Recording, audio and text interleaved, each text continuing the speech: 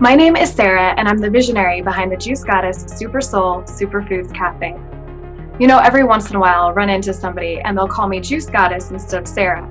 And honestly, that's a huge compliment because I believe we are all destined for the goddess life.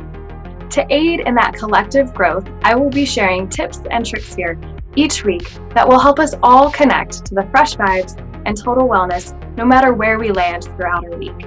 So check it out right here each Monday for your take-home taste of healthy motivation.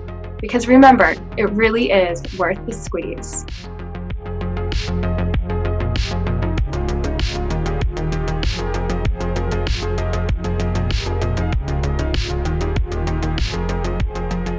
Hey there, coming at you today with this week's health tip. This week, I'm going to focus on mindful movement.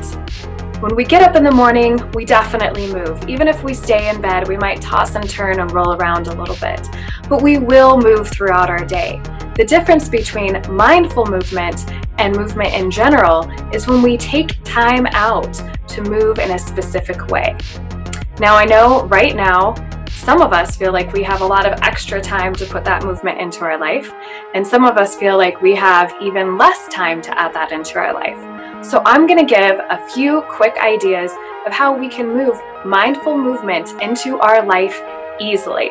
So let me give a few examples. Mamas, I know you don't have a whole lot of time, but one thing I have found is that you can turn on the tunes in your car just a little bit, even with the kids in the back. Turn it up and make sure it's a song that you like. And just move in your chair just a little bit. Enjoy it. I bet the kids will love it. They might giggle a little bit at you, but that's another great thing to do is throw in a little bit of laughter and fun. If you love yoga but you don't have time for a full practice, even just a few cat-cows on the ground or in your chair, you can just move in and out and give yourself that time to do that. If you don't have a whole lot of time, you can jump in the shower and get all the wiggles out and dance. If you do have a little bit more time, joining a Zumba class or having a dance party in your living room or kitchen.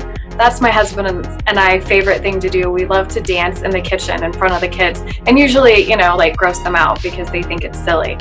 Any type of mindful movement throughout your day, even if it's only 3 to 5 minutes, really increases the endorphins, gives you a chance to maybe laugh at yourself a little bit, sometimes cry, and get all of the emotions out. Our body needs that fluid movement. So this week, I would like you to focus on mindful movement.